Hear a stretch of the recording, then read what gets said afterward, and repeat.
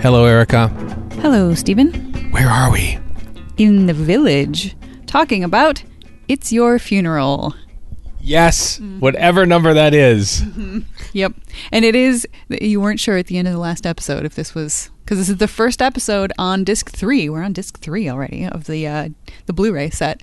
And you were correct. This is the one. I was right. There was a time when I knew I knew the run order of this, because of course there is no official run order for this really. But yeah, we're into the last like disc 3, but disc 4 only has like 2 episodes on it, the last 2. So we're really kind of rattling through these. Well, we are when we're recording these. They're coming out once a week, of course, as you're listening to them, dear listener. But we're watching this series in relatively short order and recording all these podcasts for you, which is exciting. I'm glad. I mean, it would have been interesting to live at the time when everything was coming out week by week and sort of experiencing, you know, the water cooler talk and the fandom and, you know, chatting with people about it. But since that's not really happening, I wanted to just push ahead and watch many of them in a quick order, because you are my water cooler and you are my fellow fan. This is our water cooler in this podcast. It's funny that you might bring that up, because I'm curious as how, because I know when I first saw this series, I might have said this on the podcast before, but I'll say it again.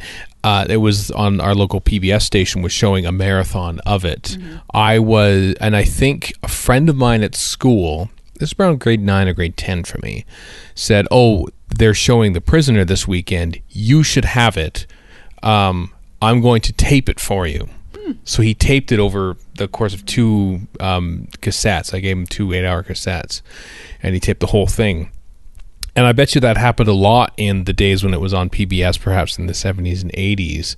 And I'm wondering that this, you know, because a lot of people probably experienced the show that way, that this might be like the first binged series well before the age of Netflix.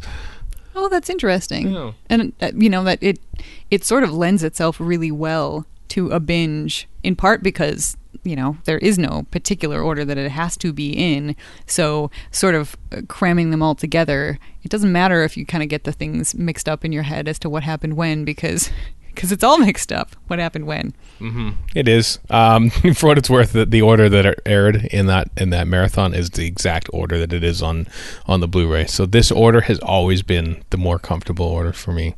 So for all these alternate crazy orders to come out, it's just foreign to me.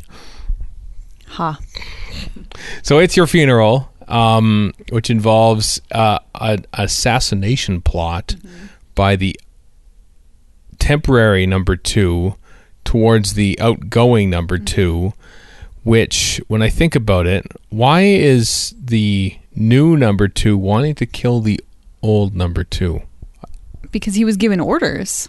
Whoever's in charge, we assume number 1, has decided, all right, you know, the outgoing number 2, probably he knows too much, and he's not going to be happy to be just retired to the village, because he's been in charge of the village, and he's, I guess, old enough that it's time for him to be done with that. So he thinks, oh, okay, it's time for me to actually retire. I've done good service to the village. I get to retire. And nope, they whoever they are, capital T, they, have decided he needs to be taken out of the picture. So instead of, I don't know, just shooting down the helicopter or something when he's leaving, they decide to, and maybe it's just a test for the incoming number 2 to see if he is devious and wily enough to actually get the job done to assassinate his predecessor. Is that what it was? Mm-hmm. This is one that I've never really quite picked up on. Perhaps not unlike Darren Nesbitt, who played number 2. Apparently he had no idea what was going on in this, and so had no idea how to play it as such, and just sort of like played it as if he was bemused himself or confused. And I find myself that I'm confused. So you're my water cooler at this point. Which number 2 is Darren Nesbitt? The guy with the glasses. Okay. Yeah. The most stylish number 2 we have ever had. Yes. And if you'll allow me to put my Doctor Who hat on for a little bit. Sure. This episode is a bona fide cracker of a Doctor Who cast spotting. I remember I mentioned Wanda Ventham. Mm-hmm. Yes, with the hat and the cape. The hat and the cape, who would go on to appear in Doctor Who 3 more. Actually, she's probably had already been in Doctor Who once, in the Faceless Ones, and then would appear in Image of the Fendal and Time and the Ronnie. She is equally as famous now for being the mother of Benedict Cumberbatch, which you said you recognize the resemblance. I mean, I wouldn't have said, "Hey, that lady looks like Benedict Cumberbatch," but once you said that, I could see the resemblance. Like he's a very pretty man, and she's a very pretty lady. I will concur. But the great thing is that number 2 is played by Darren Nesbitt, and sort of his cohort, partner in crime, I think number 130, is played by an actor called Mark Eden. 3 years prior to this, Mark Eden, or I should say Darren Nesbitt, played Tigana in Marco Polo. The titular character of Marco Polo was played by Mark Eden. Oh, okay. They both seemed kind of familiar to me, and number 2 I found incredibly off-putting. Like his voice specifically, that's probably why, because I heard him as Tigana in Marco Polo.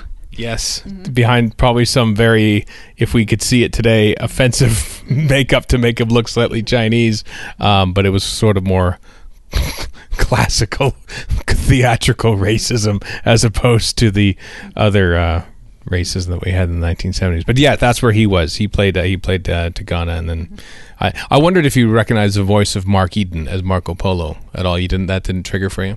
No, his face actually looked a little bit familiar. Interesting. So yeah, I would say the way that he looked was more familiar. And by the way, it's all racism. I don't care how theatrical it is; it all counts. I know, but I mean stuff dating back to since before TV. So probably the way they did it in the theater, to have racism, and then before TV got different.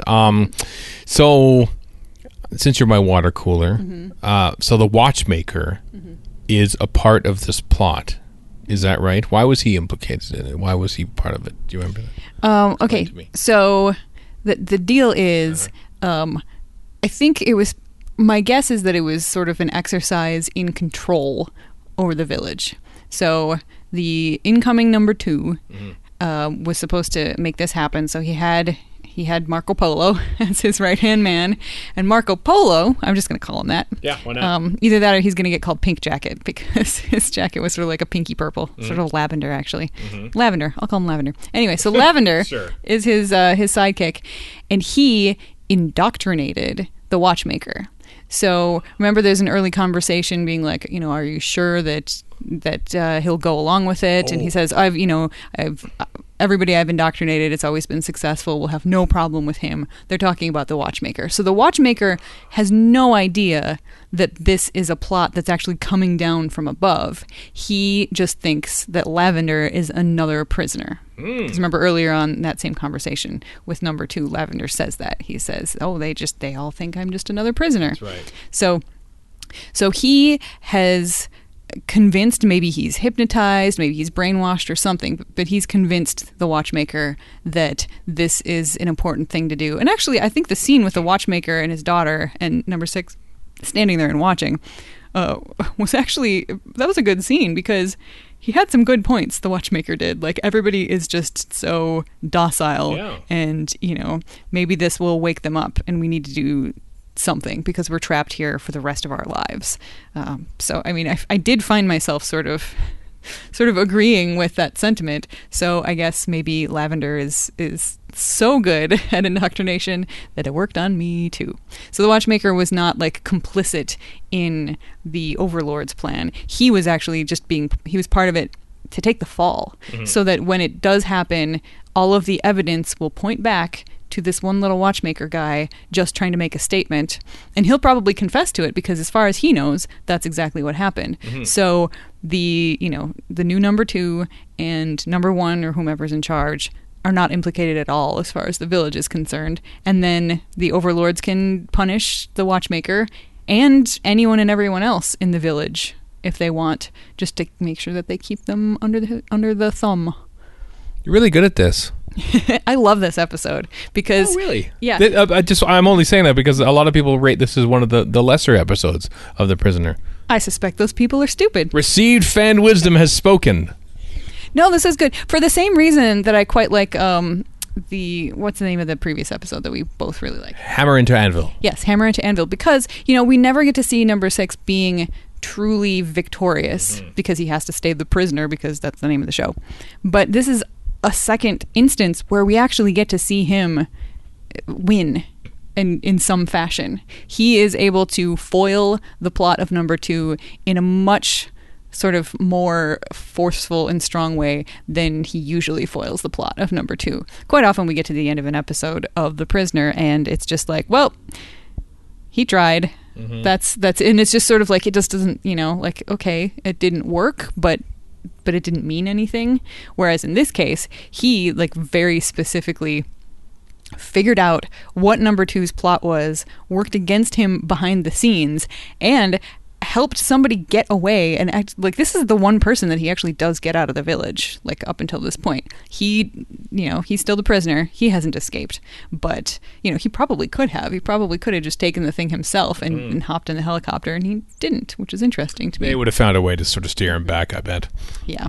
But yeah, so it is, I like it because for one thing, he gets to be sort of like victorious, like I said. And for another thing, it's a plot that actually makes sense. Like all of the intricacies, I was watching it and I didn't remember the way that it turned out. And I was very confused for a while, being like, who's doing what? They're giving great little subtle dialogue hints that don't mean anything until later in the episode, and the dots are connected. Like Lavender at the beginning saying, you won't have any trouble with him. They think I'm still, and we don't know who he's talking about. And then we find out that the watchmaker has this thing, and there's the mystery of the girl, and does she know she's being used? Does she not?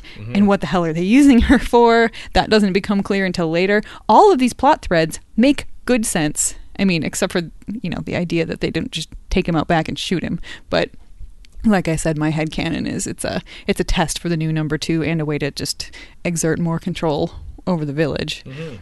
So as long as you accept the reason for going through this ridiculous rigmarole, the rigmarole itself, like it holds water completely. Like it's woven very nicely. Yeah. It's intriguing to see number 6 sort of like now on the defense of the village, or at least of the people in the village, where one of the earliest episodes, I think it's the very first one, Arrivals, what do you intend to do? Oh, I tend to come back here, wipe this place off the face of the earth. That's sort of the very antagonistic attitude towards the place. And now he is begun to sympathize with his fellow prisoners. And now we're seeing more people who are there who realize they are prisoners. Some episodes you almost get the sense that everyone there is sort of in on the game kind of thing, Or at least happy or content to be there. But whereas now we see like people like the watchmaker who are the older and sort of like kookier they are, we sort of like believe them because I think, they're probably actually genuinely annoyed at being prisoners. So he's actually there to help not only the prisoners, or they've met the citizens of the village, but also an outgoing number 2, which is an interesting twist, I find. It also is very interesting because of this episode, it is revealed that all of the previous number 2s that we have seen were actually only acting number 2s. They were just standing in for this guy while he was out on vacation or whatever. Well, some of them. I think at least the 2 that we saw in the doctored footage were certainly sort of acting number 2s, and we see it says acting number 2 on the envelope for Darren Nesbitt's number 2. So that might just mean that he had 2 or 3 sitting in for him during his tenure of number 2. You think that he was there the whole time, or should have been there the whole time? That's a hell of a vacation. Is he off at his private golf club perhaps on the weekends? Is there a Mar-a-Lago estate for all number 2s or something like that? Well, I mean, it seems to make sense because they're giving him an actual retirement ceremony. That doesn't happen usually until you've been somewhere for a while, and it would explain why there are so many number 2s. Like, I was kind of surprised that, or wishing that they had gotten some of the previous number twos that we'd actually seen on the show, as opposed to just these randos that were in there, to come back and say one line or find a bit of footage or something that would have worked to sort of tie that in. Yeah. Because, it isn't clear, but we've never seen this guy before. So the only way that it would work, that it was just those 2 or 3 in the interim that we saw in this episode, would be if between the previous episode, whoever was number 2 in that episode, gets kicked to the curb. This guy comes in and sticks around long enough, like there's a big enough gap between the previous episode and this one, that he is number 2 for a while, and then leaves, and a couple other people take over for him for X amount of time. Right. And then he comes back and has a retirement ceremony. I think it makes much more sense that he was number 2 before number 6 ever showed up in the village. Then there's Free for All, though, where they elect a new number 2. So there's that to consider as well. Oh, good point. Man, this show just doesn't make any sense. Oftentimes, the prisoner, the village, is kind of like The Simpsons in a way, in that if the plot requires everyone in Springfield to like a new social media network or something like that, then everybody that week loves this new social media network because that's what adheres to the plot. There's an election. Everyone's up for the election. Yay, election and free for all. And then the next week, hey, cool, speed learn. Let's all learn speed learn. And it's never mentioned again. So I think the village is just kind of a plot device in a way to sort of present for. So I admire your opinions in this, but I think, and I don't discredit them, but I think that perhaps the retiring number 2 here, his tenure perhaps lasted longer than what we see in this episode, but not as long as the entire show itself. Well, my headcanon is that it is as long as the entire show itself, and that the Free for All was just, electing a new interim number 2, or they just did that just for number 6, just to screw with him at the time, which would make perfect sense that they don't actually elect number 2s, because they didn't. I mean, they certainly never showed any indication that any of these other number 2s were elected. They just show up and they're the new number 2. To quote number 2 from Dance of the Dead, we're democratic in some ways. Yeah, exactly. It's baffling. It is. I have to question the assassination technique in that the seal that number 2 is wearing there is like full of plastic explosives that's triggered by a radio signal, apparently. But if they're intending, and the new number 2, Darren Nesbitt, is like thinking, oh, come on, we got to do this, because we have to blow him up now. He is standing not 5 feet away from him. Something tells me that perhaps that amount of plastic explosive would perhaps do more damage than just to the person wearing it. Maybe it would just him and like the person right next to him or something. I suspect that they took that into account, and I don't know much about explosives. We do see the plastic explosive there, but maybe it's some sort of low grade plastique or something.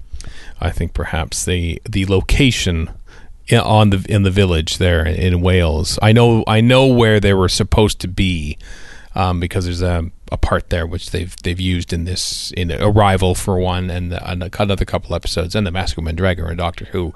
I think it's a wider sort of balcony that they have there, and I think perhaps they wanted to maybe have that balcony, but then had to make it a studio set, and the studio set was a lot smaller. So perhaps they had envisioned that everyone would be a little more spread out, but due to studio constrictions, they couldn't do that. That's my Doyleist hat on there for that. But yeah, that totally makes sense. I believe that. Yeah. But also, I'm really glad that you like this one. I kind of like it too. I like the interplay between a number 2 and the supervisor there, who's wearing, I think, number 26 or something. I don't usually see him with a number on, but I enjoy how they were sort of going back and forth. And if I might preempt your what would I cosplay, his number 2's house coat or jacket, smoking jacket. No, I think he was a full-on gown. I think it was a dressing gown. I think because it went like down to the like he was woken up in the middle of the night. That was superb. the intricate material on there was quite nice. I'd like to wear that, cosplay or not. But did you notice any outfits that you would like to wear in this one? There was not. I did appreciate that fabric very much. The style of it was not exactly to my taste. So I think I would probably just go with number 50? Yeah, I think it's number 50, yeah. Just with her outfit that she's wearing pretty much the whole thing. Because it's, she's got the hat. Yeah. Love the hat. Love that hat. Yep. But her top is not a sweater. It's striped, but it's made from actual fabric as opposed to that like that knit that looks really uncomfortable. That the Rook was wearing in Checkmate. Yeah, and that the old guy he was playing chess with or the one that was painting him was wearing in this. Like many of the sweaters in this show are that same sort of knitting, like whatever that material is. It just looks awful. So hers it's orange and white stripes, which is fine. Yeah. And she's just got like a nice pair of sort of khaki-ish pants and comfortable shoes, like sensible shoes. You gotta love that. So I had one look at Wanda Ventham's outfit and thought, you must hate this because she had the multicolored cape. What about the hat though? Did you think like the hat? It's okay. I mean, she can pull it off, but it's a bit fedora-y, and these days the fedora says something very different than it did back in the 60s. I don't want to be a fedora nerd. No, that's true. So Wanda Ventham was a fedora nerd before it was cool to be, or uncool to be a fedora nerd. Yeah, she's fedora hipster. Yeah, in 1967 or 68, whenever this was. Well, all right then. That makes me happy. I'm glad you liked this episode. I did too. I also think the performances are all quite good. Yeah. Like, there's nobody that's particularly wooden or anything. Not that we get a lot of that. I mean, the casting is usually quite excellent, but I find the incoming number 2 or the acting number 2 just to be oleaginous. Like, he's just icky in a delightful way. This is one of my favorite number 2 performances, Darren Nesbitt. Just the way he constantly takes his glasses off. It's just the manner of his, just sort of like he does. I saw in an interview, I think in the making of on this documentary, it's like him not knowing what was going on and him playing not knowing what was going on, and there's that slight confusion to his performance, which just seems very natural. I like it a lot. See, I didn't read it as confusion at all. I read it as being so 100% certain that he was just the king of the, like the cock of the walk. Yeah. He knew everything was going to be fine, which is more than I think most of the other number 2s have had. Like he's way at the top of confidence, which makes sense with my headcanon that all of the other number 2s were actually just acting number 2s, and he's the legit like incoming official number 2. The Darren Nesbitt one, you mean? Yeah. He doesn't even need to act because his acting is so natural that how could he be acting number 2 but with the real number 2? Yeah, because he's about to be. So I think and he not only does he think that he is going to pull everything off just great because he's wonderful, he also thinks he's very stylish because like just his outfit is slightly different. We never see him. Does he use the umbrella cane? I know that others, like the old number 2 has that, and some of the number 2s that we see in the doctored footage. I don't think we ever see him with it. I feel like he thinks it's sort of old-fashioned and fuddy-duddy, so he doesn't have that. He's got his fancy glasses, which he takes off and puts on and takes off and puts on and takes off and puts on all those times. It just, he is something else, and he thinks he's something else. You betcha. Well, he's Tagana after all. He thought he was something else in Marco Polo too, so perhaps they didn't cast too far from that. Mark Eden, by the way, who played number 130, also was in An Adventure in Space and Time, playing Donald Baverstock, I believe. So he has a whole history of Doctor Who from the beginning to the end, and here we see him in The Prisoner too. Apparently Annette Andre, who played the watchmaker's daughter, she and Patrick McGoohan did not get on at all. Does not show in their scenes, and there's a lot of scenes together for Patrick McGoohan and a female guest star in this show.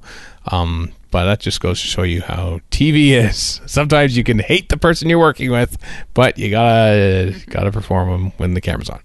Well, I certainly didn't read any warmth into his performance when he was with her, so I guess it doesn't surprise me.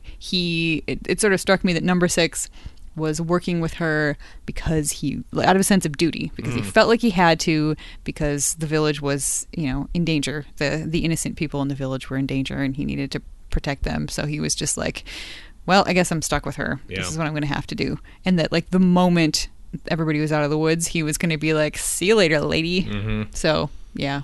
I think it's not like it's bleeding over into his performance. Like, he doesn't seem like he's uncomfortable, but he certainly doesn't. There's no actual real chemistry there. No, and I think McGowan is deliberately cold to pretty much everyone who he's acting with in the village anyway, so that didn't really stand out. Yeah, he seems particularly annoyed and angry in this episode, but it's interesting. Mm-hmm. Perhaps he's particularly annoyed and angry in real life at the time, as production was spiraling out of control a little bit around this time, perhaps. But we'll talk about that in future episodes of this in the Village on the Incomparable Network. Stop doing that. It is on the Incomparable Network, though. Is that anything more about It's Your Funeral? No, I'm just so annoyed. Let's stop. Okay. Be seeing you. Be seeing you.